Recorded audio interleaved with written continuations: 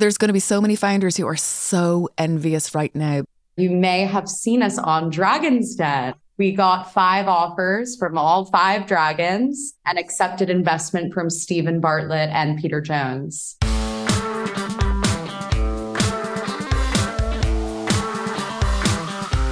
Brand Growth Heroes is the business podcast for the founders of food, beverage, and other consumer goods brands, and is ranked in the top 1.5% of all podcasts worldwide.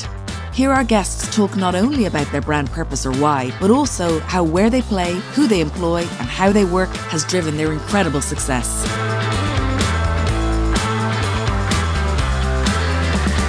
This episode of Brand Growth Heroes is supported by Strong Roots. Strong Roots believes food can be better for you and for the planet. Their end goal? To fix the freezer aisle for good. I love Strong Roots for so many reasons, but particularly because their exciting product innovation and inspired branding has revolutionised freezer aisles across the globe in only 6 years. So this season, with Strong Roots support, Brand Growth Heroes will continue to champion the founders of insurgent brands on their own scale-up journey. Thanks again to Strong Roots, simple, real food. I met Marissa and Teddy of Perfect Ted Natural Energy Drinks about 19 months ago when they were just bringing their business from the kitchen to national listing with Holland & Barrett.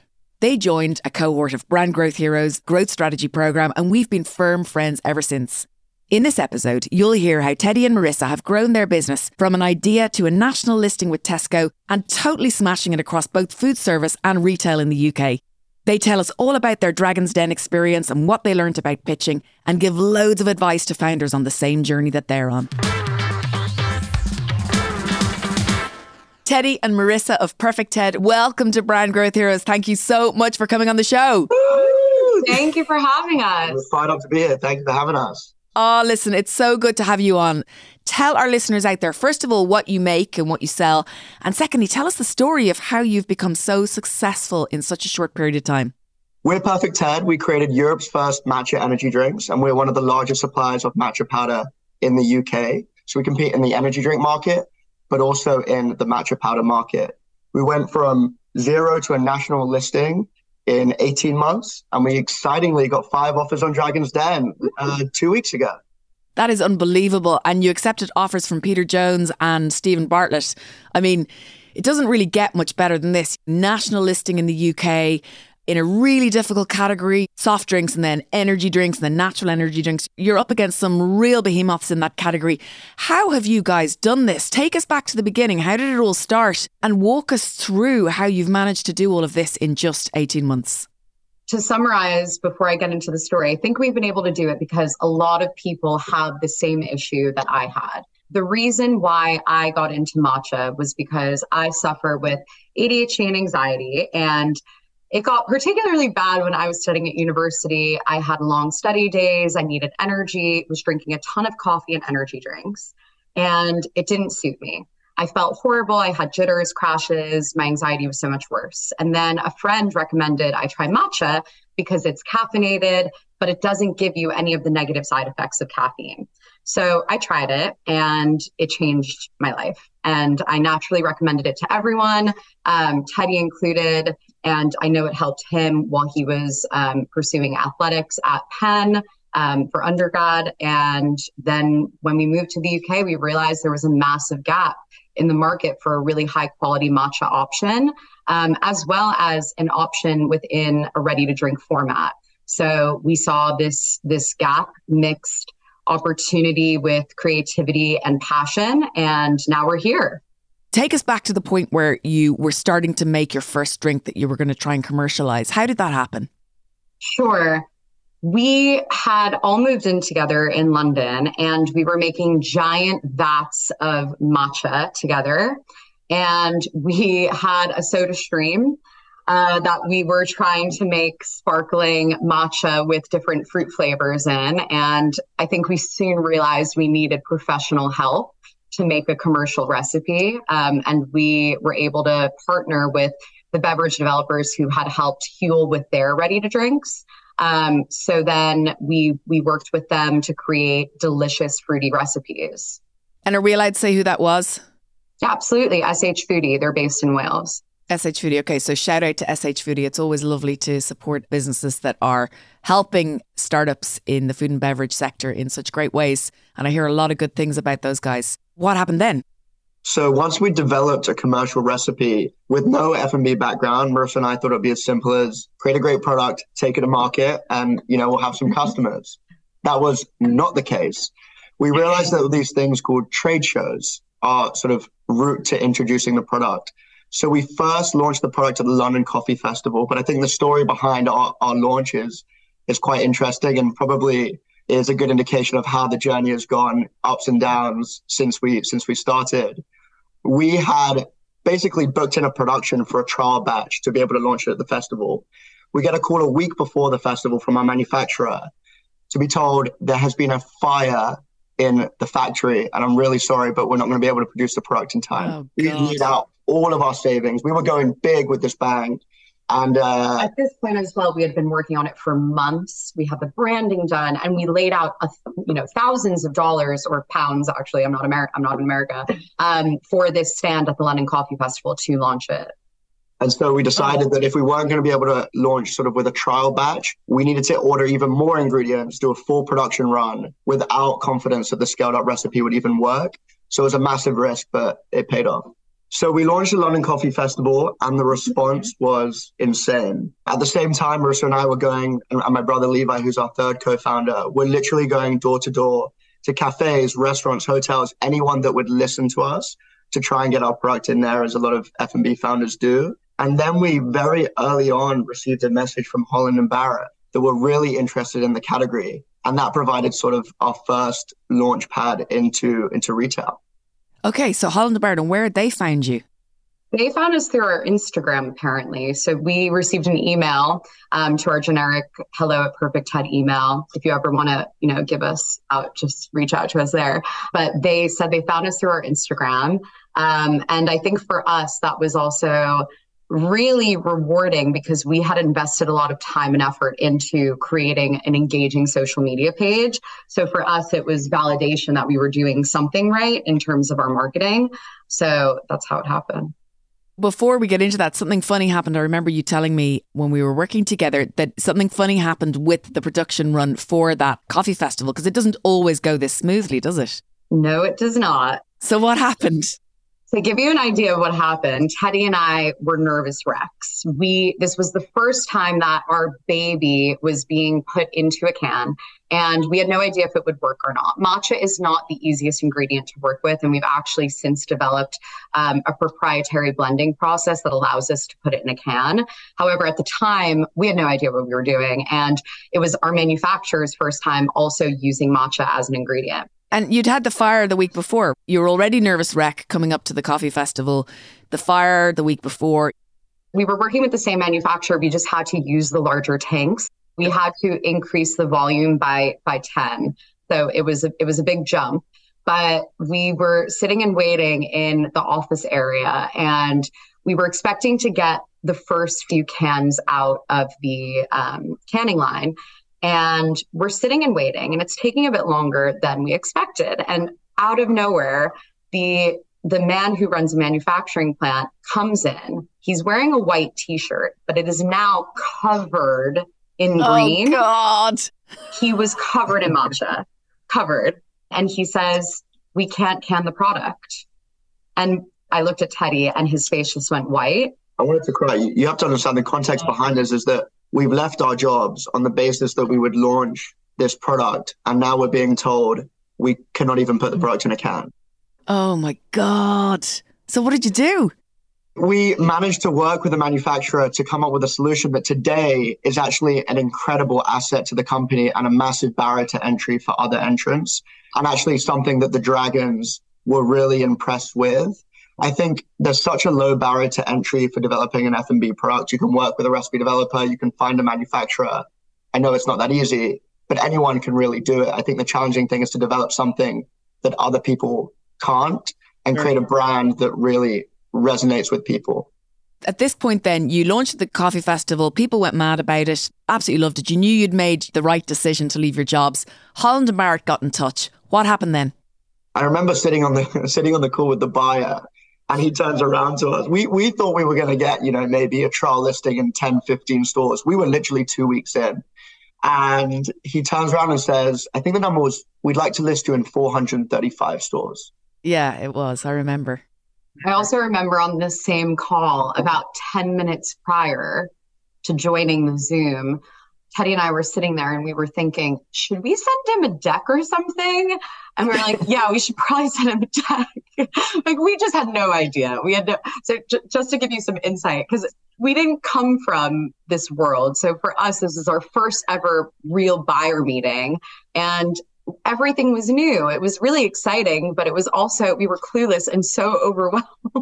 The buyer asked us, is your product ambient and chilled? And so for anyone listening to this podcast, they might know that ambient means it can be stored, at regular room temperature. Chilled means it needs to be stored refrigerated. I said, it tastes better served chilled. And he said, you said both, but we'd recommend serving it chilled. Yeah. And he was like, so is it ambient or chilled? They asked if we had POS being things at checkout that would help advertise the product. I thought he was talking about a card reader.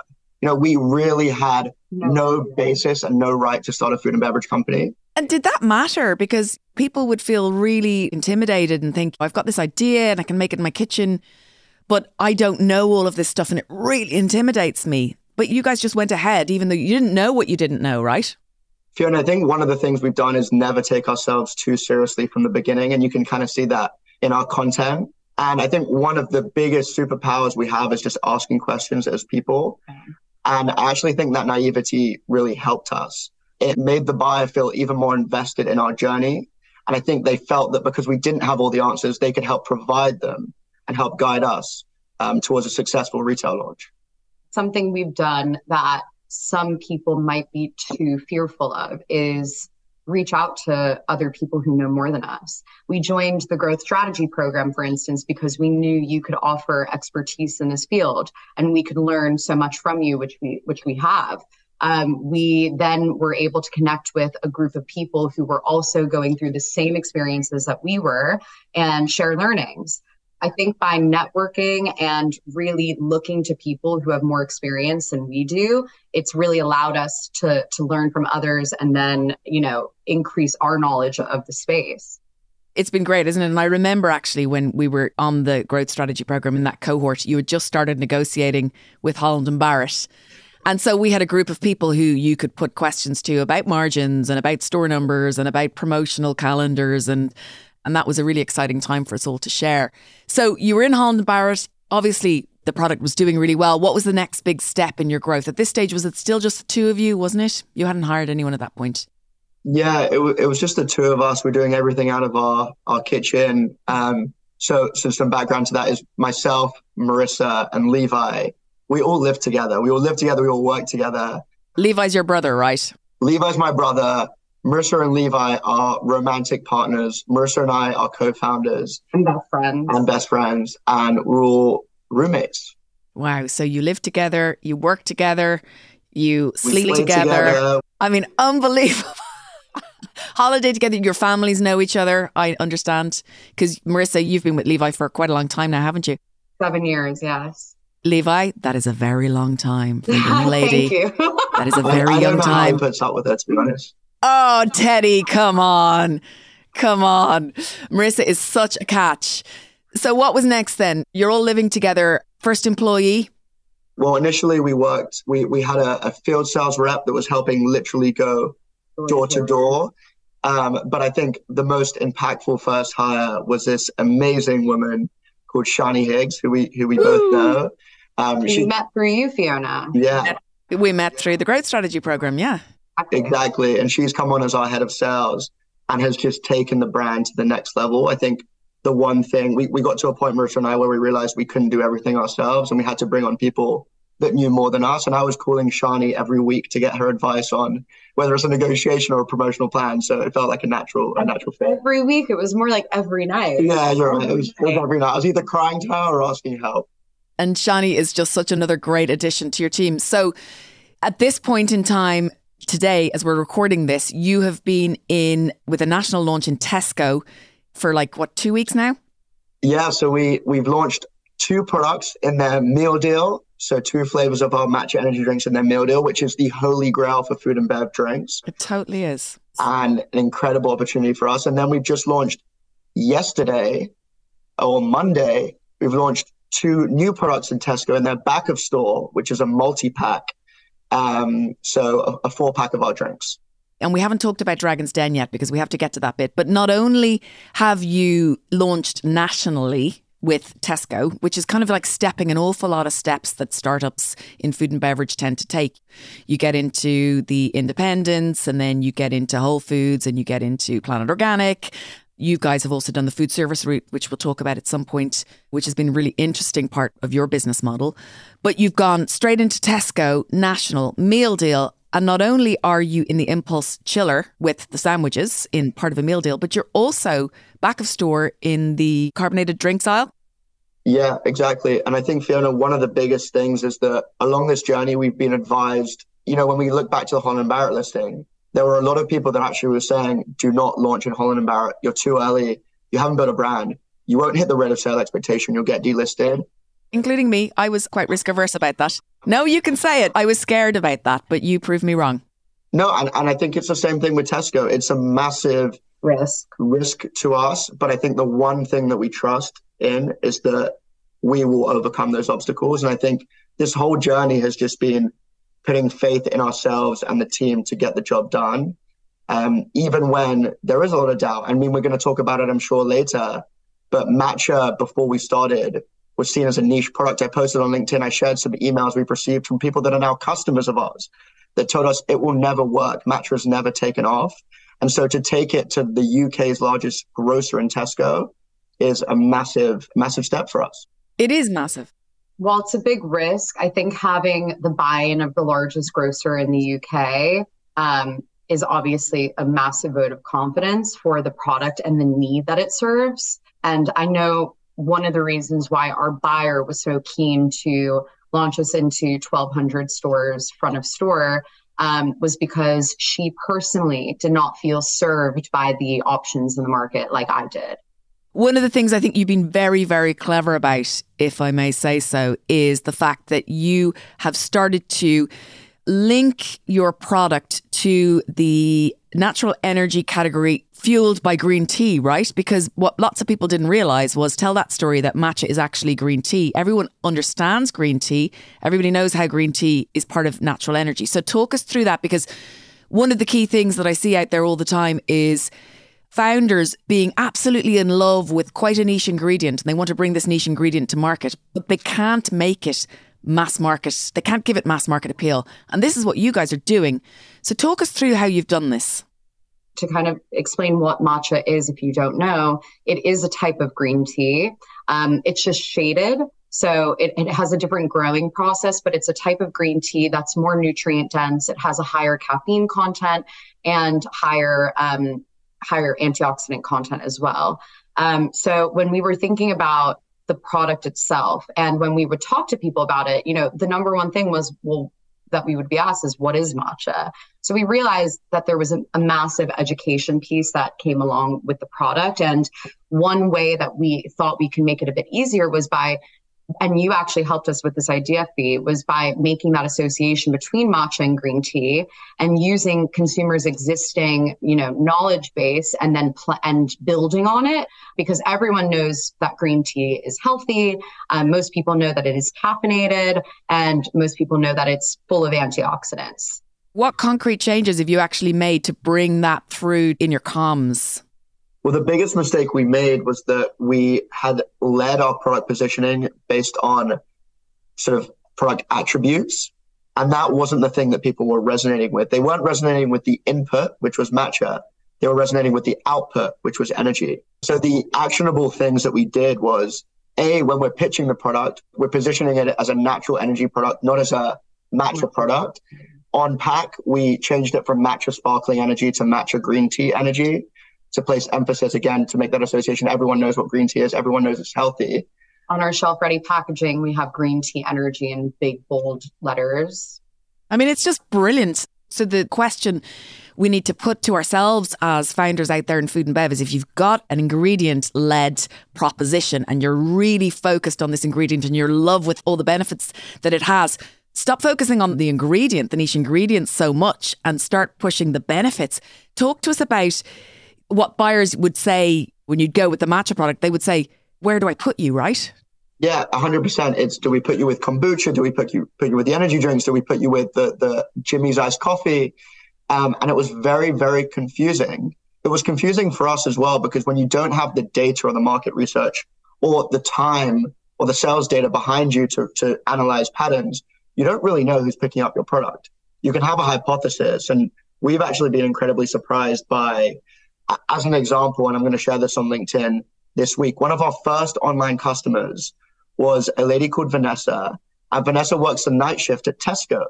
Vanessa buys our product every week online as a subscription, and she drinks it to get through her night shift. Now, when we launched in Tesco, Vanessa was walking down the aisle, restocking the shelf, and she saw our product and she DM'd us. And so I think when we first thought about matcha and who our target demographic would be, it was younger, skewed more female, on trend. Vanessa's definitely on trend, but I think it's the need state of energy, longer lasting energy, reduced anxiety, ADHD support is a lot more mainstream than just matcha itself. This is the thing. So pushing matcha on its own is kind of like, I don't know, it's a little bit, I mean, I'm older than you guys, but it's very much Gen Z, and it's like sitting and having my matcha latte. My 13-year-old has just finished our Perfect Head matcha powder tin. Genuinely, she has. She's 13 and she's watching all of these TikTok videos on how to be healthy, and she puts protein powder in it as well and makes a big milkshake out of it. But certainly it's quite like people who have time to think about this stuff, and it's probably a disposable income thing. But whereas natural energy, if I'm a buyer, I know where to put you. But at some point in time, you had to make a decision. Was that a scary decision to make? Okay, we're going to actually put our chips, we're going to bet on natural energy. Did that feel scary, or did the more you had to make the decision, you kind of felt, no, actually, this is right? I think at first it was scary because we didn't have the data behind us, as Teddy alluded to. But it was very scary because we were going against Red Bull and the biggest players in the soft drink space. However, we soon realized that we were not targeting the same consumer as Red Bull. So there would be consumers who peruse the aisle. They see the energy space as they usually would, and they would never actually pick up something from that space, but then they saw our drink as an option, and then they finally felt represented. But I also think you're giving us too much credit. I think when we thought about product positioning and where it sat on shelf, early on, it was very much a factor of price. So we could not sit next to Red Bull at £1.45 if we were at £2.49, which is the retail price that we first launched at. We needed to sit with something more premium like CBD or kombucha. It was only when we achieved a decent amount of scale, reduced our COGS, had a bit more margin to play with, that actually thought, fuck it. There's not that much difference between our price and the retail price of a Red Bull. Let's invest in getting it to a more accessible price point, and let's go after that category as well, because all of the excitement in F&B in terms of need state, I think the Grocer came out with an article where it analyzed the top reasons as to why consumers buy F&B products. Energy is the number one reason. Immunity second. Both need states that our product hits on. So for us, if we're going to play in the energy category, we need to compete with the big boys. And there's a real shopper and consumer insight into how you can drive incremental penetration for that category. And for anyone who is new to this kind of lingo, it basically means how you can bring new people into that aisle and buying from that aisle. I would never buy an energy drink. And the number one reason I don't buy an energy drink is because it makes me jittery. But the number two reason is almost a twin up there at the top with that number one reason is I can't stand the taste of them. I cannot stand the taste of energy drinks. So tell me how Perfect Head actually brings people like me into the energy category. Sure. We have a tagline, I don't drink energy drinks, you do now. Because what does it mean to be an energy drink? And the way we think about the energy category is in three waves. So the first wave of energy was coined by Red Bull Monster, focused on providing one thing at whatever cost, and that was energy. The second wave focused on providing that same kind of energy, but using natural ingredients, and that's the likes of Tenzing. We're representing the third wave for people like yourself that would not pick up an energy drink, even a natural energy drink, because of the way it makes them feel, the jitters, the crashes, the anxiety. And so what we've done is we've innovated by using natural ingredients, which, to be honest, in F&B today is kind of a given. We've improved the functionality and we've accessed a part of the market that didn't previously shop energy. I'm talking women, health-conscious millennials, working professionals that don't want an afternoon crash. And Marissa can sort of talk to the women piece, but I think there's a lot of people out there that don't currently resonate with any energy drink brand. Especially because they're all super hyper masculine. Red Bull, Monster, Rockstar, these brands feel very, very masculine. There's no other brand that feels accessible to all people. And I think the way that we have actually positioned the brand with our colors, with our fonts, with our kind of fun personality, I think it appeals to everyone. So that was one thing that we were really conscious about when we were designing the actual look and feel of the product. I can't emphasize enough the importance of these little nuggets of data that allow you to open up an opportunity with a buyer when you're talking to any retail customer or food service customer about the idea of being able to, for them to be able to get more money spent in their category from people who are not currently spending money in their category. We were very lucky, the three of us, to be at the Elantra 50 dinner last week. Thank you very much, Elantra. And it used to be the Grocer Top 50, now it's the Elantra 50. And we were talking to a brand who will know when they listen to this who they are, who were saying that most of their customers were male. And I said to them, that's really interesting because 80% of grocery shopping is done by women. So rather than you imagining that your opportunity is to continue to get more male shoppers, actually, there is an enormous opportunity for your brand if you can appeal to women, because 80% of all shopping is done by women still, even though that's growing. And they were like, oh, wow, okay, we should have a look at that. And the buyers that you're talking to, whether it's Tesco or Asda or Morrison's or Waitrose or Ocado, and we'll talk about food service in a minute and cafes, they want to know that they can get people who they're not currently reaching into their category and spending more money, right? I think there's a really interesting thing or interesting point out of what you just said, which is around making the buyer or the customer the hero.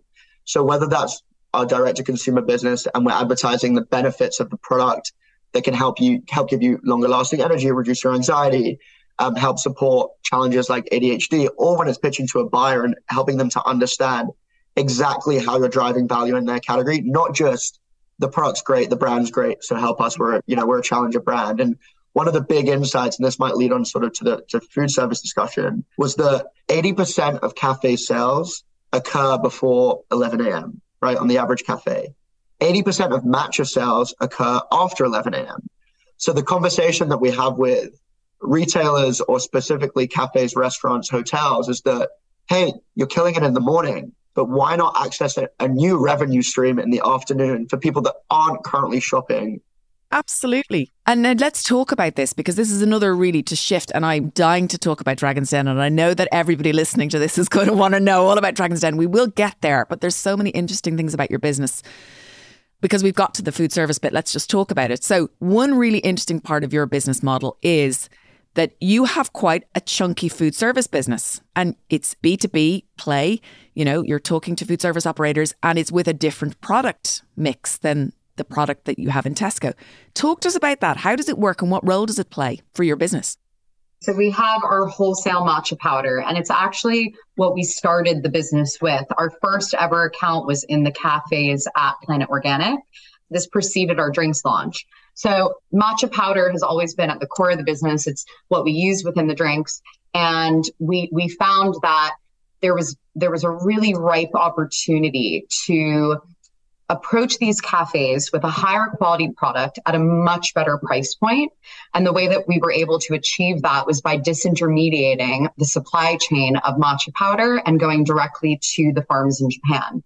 And so cafes welcomed our powder because there was no other option on the market that was as high quality, organic, ceremonial grade, and had the kind of provenance that we have.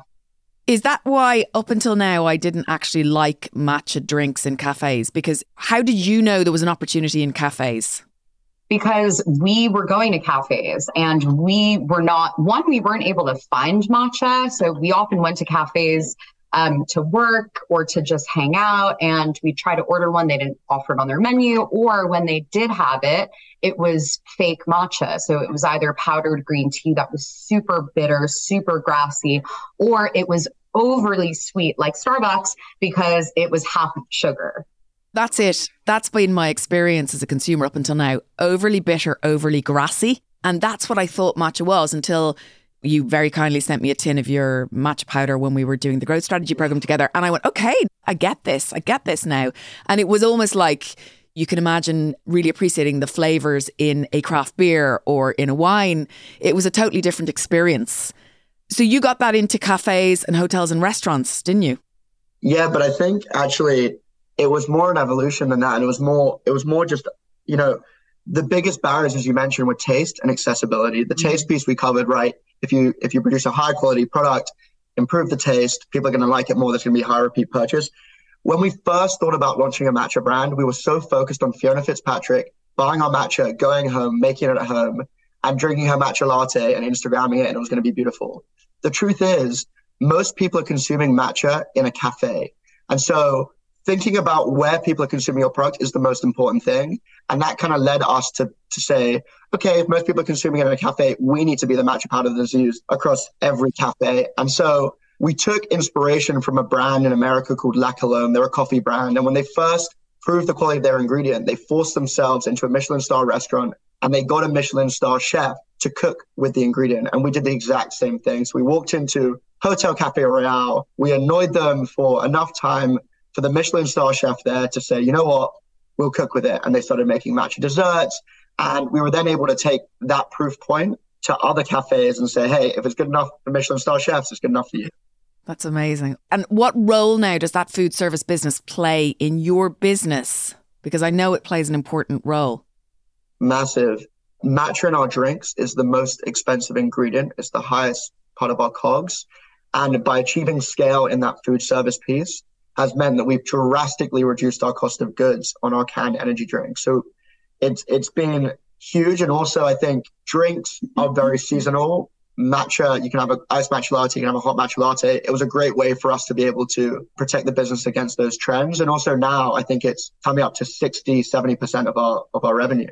It's also a really amazing recurring revenue stream, really easy to predict because we kind of can gauge how many matcha lattes an average cafe will go through on a given month.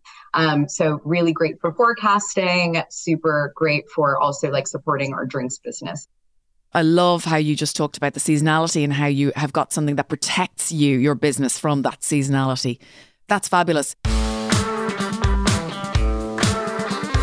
If you're the smart founder of a scaling grocery brand and you're inspired by what you learn on Brand Growth Heroes, why not check out our online business accelerator for founders who want to take their growth to the next level? The Growth Strategy Program is a 6-week online learning course which offers a suite of bespoke lessons, tools, one-to-one coaching, group workshops, and access to a growing network of support from smart founders of grocery brands just like you. We love you, Fiona. Thank you you've so been much. an incredible mentor to us. And your program was wildly helpful. So if anyone is thinking of doing it, we really recommend it and don't think we would be able to get here without having done it. You can find out more by going to brandgrowthheroes.com and then clicking online courses. Then just press register your interest today. Thanks again to Strong Roots, simple, real food. So we haven't actually talked revenue, but you are coming up to your rolling projected revenue for the next 12 months is 4 million, right? Yeah, so we're at a run rate of over £3 million as of this month. And we're projecting to hopefully get to, last time we discussed it was 4, but I think we can hit 5+. I'm really bullish on the reception we've got since Dragon's Den. We have an incredible mentor and advocate in Stephen Bartlett that is tapping into this massive urge for people to feel more energized in a healthier way. And so, why limit ourselves, right? Let's do this. Let's get to Dragon's Den. How did you get asked to do Dragon's Den? When did you record it? How did you prepare for it? How did it go? And what has been the impact of this on your business? The impact has been immense. It's been probably the most incredible experience from start to finish. I think at the beginning, I probably wouldn't have said that before we went on the show because it was super overwhelming and there were a lot of issues that we had in the lead up to it. We had 5 days to prepare, and this was in June 2022. Why did you only have 5 days to prepare? What's that about? I don't know why, but they called us 5 days in advance and they said, we have an opening. I don't think they were going to put us on. I think someone dropped out. Yeah. They called us on a Saturday. They asked us to come up on a Thursday to film.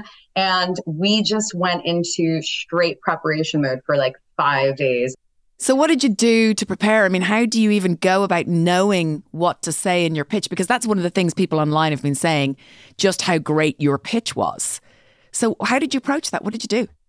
So we actually didn't start out with the pitch. We started out with sorting our financial projections because fortunately we didn't have that much trading history. So it's not like they were going to go into, a deep dive on our historicals, but we knew that our future projections would be a sticking point for them. So we spent ages on Excel using our accounting software Xero to try to kind of forecast everything. And then we spent loads of time watching pitches, watching, full segments on BBC iPlayer to find out questions that they could ask. We went as far as to find out the kind of glue that we use as the adhesive for our label.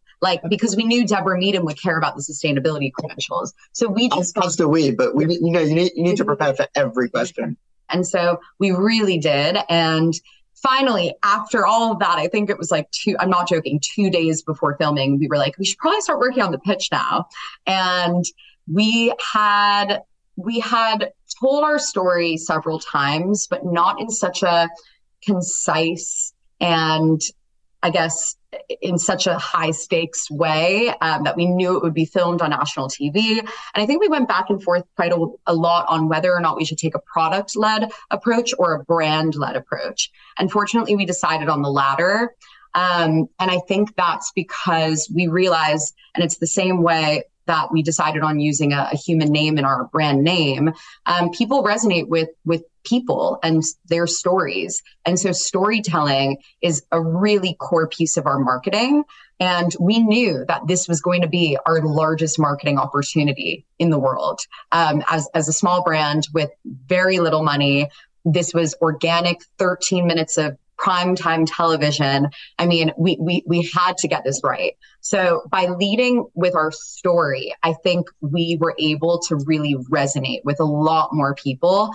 I think the number of people who have personally reached out to me, who have reached out to us, reached out to the team to say, I struggle with ADHD and anxiety. I can't drink coffee. I can't drink energy drinks. And I tried your drink I picked it up at Tesco in the meal deal, and I have never felt better. And so really reaching these people who too had the same struggle as I did, and seeing that they have benefited from the product, it's powerful. You decided to take a brand-led and a story-led approach. Then what did you do? How did you build the pitch?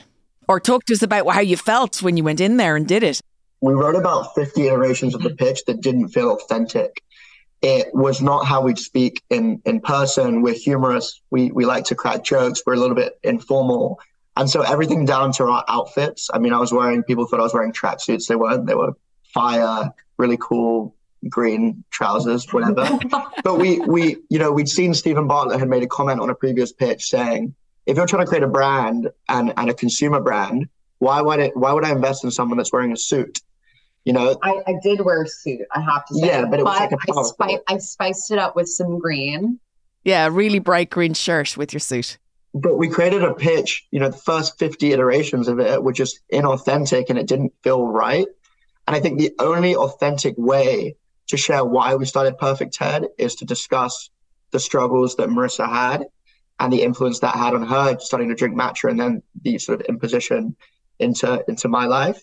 By the way, that was very anxiety-inducing. To talk about your anxiety on national television, it didn't come super naturally at first, but then I think realizing the kind of national stage that we had to shout about mental health awareness, and by speaking about it, you destigmatize it. And so for us, I think that was also a really massive opportunity. And I'm glad that we did. I'm glad that we led with that approach. Yeah, Dragon's Den was by far the biggest risk we've taken in the business today. By far the biggest risk. What was the risk? What did you perceive the risk to be? We all know someone who went on the Den, and I think it was before they had worked out a few kinks in their product, and the dragons did not like the taste. And I think taste is such a subjective thing that, we have people who absolutely love the drinks. And then we have people like my grandparents who say, it's not for me, and that's okay. But if you have someone with as much power as Stephen Bartlett, Deborah Meaden, Peter Jones, Sarah Davies, Tuka Suleiman, like saying that they don't like your product, that they don't like the taste, other people may be put off and say, if they don't like it, I probably wouldn't either. So that's what you're scared of. And that's not what happened. Tell everyone who hasn't seen the show what actually happened. Teddy, you were sick, right? You had glandular fever. And you know what's funny is I'm also sick today, but I figured that if I performed well sick on Dragon's Den, maybe it's like a good thing. How does anyone get glandular fever when they're 25, by the way? I thought that was like when you were 16. He was ill for like 2 weeks after the show. It was crazy. My mom says it's because I kissed too many people, but... That's what I was edging towards, because in Ireland it's known as the kissing disease. Actually, fun fact, during filming, Teddy had to have a glass of water next to him, and he kept on pausing throughout the hour and a half that we were in there to drink. And he'd be like, one second, I can't speak. Oh God, so did the dragons know you were sick? No, they definitely could tell. Peter Jones, I think, asked at one point, why do you keep drinking so much water? But it went amazingly well. And, Marissa and I disagree on this, but if you had asked, we were in there for an hour and a half, by the way, an hour and a half of consistent fire questions. And if you had asked us if we were getting one offer within the first 15 minutes, I would have said no. It was a really tense kind of atmosphere. Stephen Bartlett didn't try the product for the first 30 minutes, I think. Teddy took issue with this. He thought it was because he didn't like us. But I actually felt, and Stephen, and you can see this in the clip, he was the first dragon to ask us a question. And the first question out of his mouth was, how old are you? And we watched enough episodes, I think for both of us, even though you say you don't, to know that I think he's really taken in with the story of the entrepreneur, and he wants to know their background. I mean, in his own podcast, Diary of a CEO, he goes more into the story of the person and their childhood. And so I found his interest to be a positive thing. So for the first 15 minutes, you weren't feeling it. And then at the end of it, you got 5 offers from all 5 dragons. How did that feel?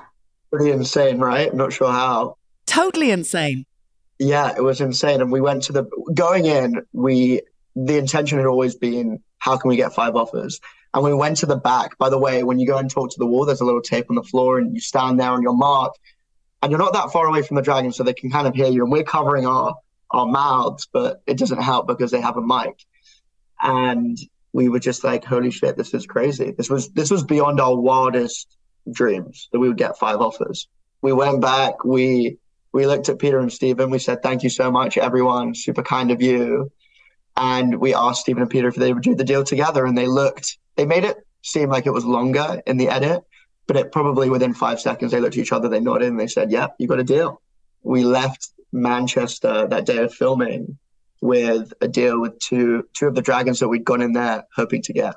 What's so interesting, though, is that because this was so long ago and you can't tell anyone what actually happened, you have this insane event that you just filmed for national television. You actually can't tell anyone about it. You can't tell anyone the outcome either.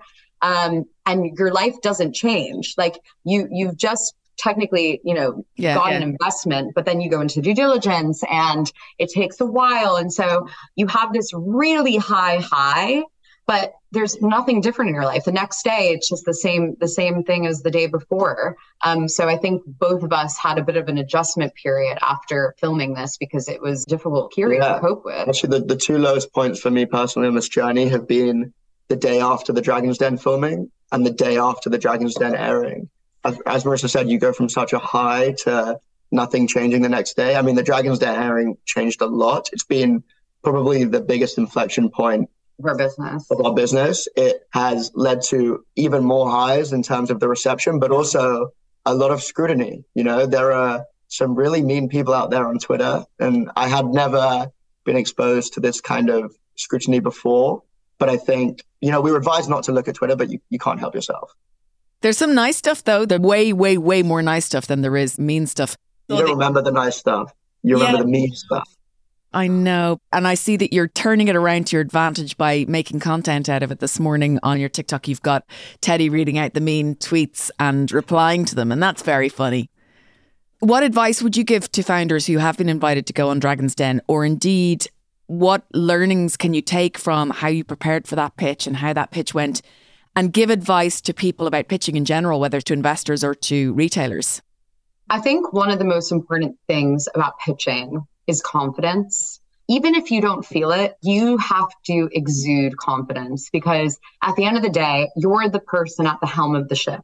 You are leading this business, you're leading the vision, you're leading the future direction of the company, and whoever it is, the buyer, the prospective employee, the future investor, they need to have confidence in you. And if you don't have confidence in yourself or seem to have confidence in yourself, they can't have confidence in you.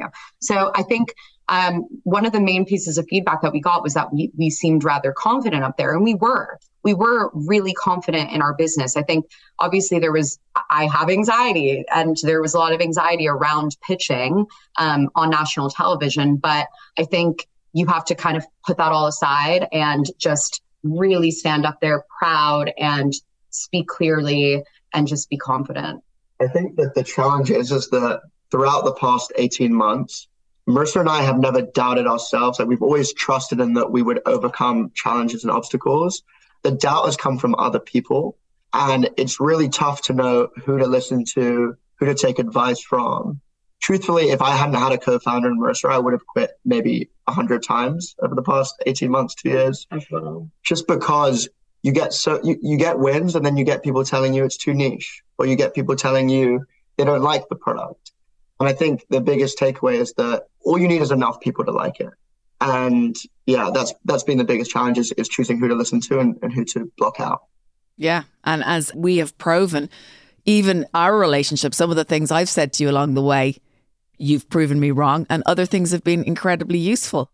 You need to know as founders what bits of information, not even what person to listen to, but what bits of information that even the person you trust, the people you trust tell you, and filter it out and have that confidence that you're talking about your business and what's going to work and what's not. That is hard, especially at such a young age.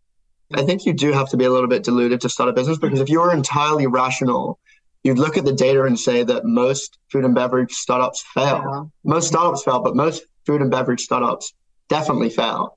And so you have to have a relentless belief in resilience and persistence in putting your product out there, because the amount of times we've been told no is way more than the number of times that we've been told yes. All that matters is the yeses. That's amazing. That is such great advice. Talk to us about your content and how you create content, because it's really refreshing. It's very funny. It's very much about you guys and the business story. It's not just like shots of product all the time, which I think this segues really nicely from our last episode with Jake Carls of Midday Squares, who you introduced me to when we were doing the Growth Strategy program, and that time that you called out Midday Squares and I thought you said Midday Squirts. And the 10 of us laughed for about 15 minutes. Yeah, Shauna Blair from Beam Bars still laughs and cries about that to this day. I told Jake about Midday Squirts. He thinks it's hilarious too. But that's all about a model of content that is very much about the people. Talk to us about that. Yeah, I think when we first started out, we knew from the get-go that we needed to have people at the heart of the brand. And that's why, and I mentioned this before, but that's why we chose the name Perfect Ted. We purposely had a human name in there because people resonate with human stories, not inanimate objects. And I think especially in this day and age when social media is pervasive, everyone is on their phones all the time. They're on social media more than they're watching television now. And so to really cut through the noise, you have to be entertaining. Why are people locked into TikTok all day? Because they find these really, the algorithm works. They find these really entertaining videos and they just get looped in. We've really tried to play on this. I think another brand that's done really well with this too is Liquid Death in the US. And they've capitalized on the fact that true crime and murder mysteries are the number one genre amongst women in the US. And what other brand is tapping into that? So I think for us, we realize that, people enjoy entertainment, people enjoy comedy. What will get people hooked in and really engaging with the brand? It's not going to be, static images of our product. If they wanted to go see our product, they could go into stores. We want to put personality behind the brand, get them invested into our story, our journey, our day-to-day. We literally want to create a reality TV show. I kid you not, because there's so much that goes on in the daily course of our business that we feel we have enough content to have a show on, building a business on, and then getting people hooked into that story. And I think people enjoy it. Is that a little pitch out to any producers or directors out there who want to produce your show? Yeah, seriously. I'm not joking. We're literally looking right now. But I think it does require a lot of vulnerability. People think that we're super comfortable in front of camera. We're not. It is very intimidating to produce content. It's very easy to post on LinkedIn about a 1,200 store Tesco meal deal launch. It's not easy when you first started the brand, and this is what we were doing. When we first launched the product, we had no customers and we were just documenting the journey. We were documenting not getting a Great Taste Award or Marissa crying. That is people almost love the failure more than they love the success. And so we're going to give everyone the unedited version, and we will die on the hill. We are so hell-bent on making Matcha Energy accessible to as many people as possible. And we're going to document the journey of either achieving that or getting to as far as we can and falling down. Hopefully not. This is really important, I think, because I know we had this debate on the way in the car when we were talking about just how quickly you guys have grown to this nationally distributed in a mass market retailer. And you were saying you want to prove that anyone can do it, that you can go from not understanding food and beverage and not knowing what ambient and chilled is to getting as far as you guys. And I was saying I feel slightly uncomfortable about that because not everybody can do it. And I think we finally got to a place where there is a trade-off. We finally agreed that there is a trade-off, right? And the trade-off that you guys have decided to give is, you said something really interesting to us. We could only afford to have 2 people in the business. So we decided we'd tell that story because that's really important, I think. Yeah, I think when we looked at other brands, from very early on, we thought, why can't that be us? When we looked at Tenzing, which was the biggest natural energy player, we were hell-bent on competing with them from the get-go. And so how do you compete with a 15-person team as a 2-person team? You work 10 times as hard, and then you got a 20-person team. And so we genuinely sat down and we said, okay, if on average their employees are working X number of hours, and this is maybe a little bit toxic and we're definitely a little bit psycho in terms of doing this, but we sat down and we thought, how many hours do we have to work to essentially have an X-person team? And then what kind of scale could an X-person team take this brand to? And that's what we did. But as you mentioned, it's come at an immense cost to personal relationships, friends, family, financial sacrifice has been a big thing. But you're making that decision actively. I think it's really important that everyone out there realizes this. Yes, you didn't know. You really didn't have any idea about food and beverage, and you've had to learn. But you've decided confidently, and you are happy about that decision that you're going to work this hard, which is all weekends, evenings, nights, mornings, you name it. I think Marissa and I also were a bit work obsessed. And so if we weren't working this hard on Perfect 10, we'd be working this hard for someone else. And so we made that decision early that we're going to do it for ourselves. What I find admirable about that is not that you are working that hard, because that's not something I would choose to do, but admirable that you have made that active decision. It's not oh shit, 2 years have gone by and I have worked this hard and I didn't mean to. It's like, no, you've gone into this with your eyes open. This is what we're going to do. This is what it's going to take. One of the ways in which we're going to win is just how hard we're going to work. That's your choice. There are really, really tough days and there are really tough weeks and months or whatever. And when that happens, the biggest piece of advice I would give to other people that's really helped me personally is just focus on winning that day. When you wake up, you don't want to get out of bed, feel like you have a brick on your chest because you're anxious and nothing is going right. Focus on one thing, and that thing is, how can I win today? I also think just another general piece of advice is communication. If you have a team, if you have a co-founder, is the most important thing. And if you wake up with a brick on your chest, tell your co-founder and maybe try to talk it through, explain why, and then you'll feel better.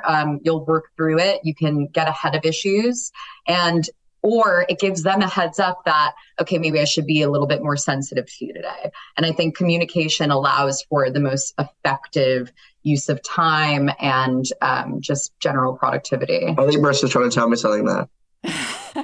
For all of those people out there who are scaling a food and beverage business by themselves without a co-founder, and they really want to scale it to a sizable business, what would you say to them? I would say find other people in the space, network, and use them as a resource, someone that you can speak to just about, the trials and tribulations of starting a small business. Get, if you, maybe freelance help, because I think one person doing everything is almost nearly impossible. It was borderline impossible for two of us to do everything. So one person, I can't imagine. I would also say, get a gratitude journal. I think journaling is like the most powerful thing. It really just helps keep you in touch with who you are. It helps you figure out your priorities. And focus on the good things, right? It allows you to focus on the good things, or it forces you to focus on the good things and the wins that you've had, and not just focus on the bad stuff, like the things that happen when you can't deliver all of the cans because all of a sudden you've had an absolute explosion in demand. Just how big did your demand get after Dragon's Den? Yeah, it was crazy. But I think, honestly, that one of the biggest takeaways for me from this podcast is you give us a lot more credit in it being this intentional journey and intentional decisions that we made to create the brand that we have today, which, by the way, we're still fighting every single day to make it a success. It has been very much a journey of massive ups and downs, 18 months, 2 years to a national listing.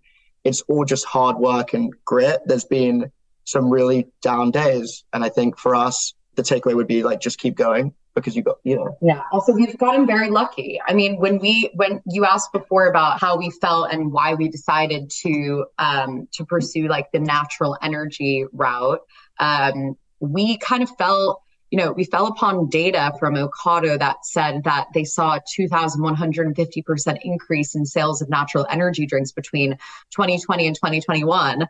Around the time that we were deciding, okay, what category are we playing in? And we were like, that seems pretty good. Yeah, we should probably continue pursuing that route. So a lot of this was luck.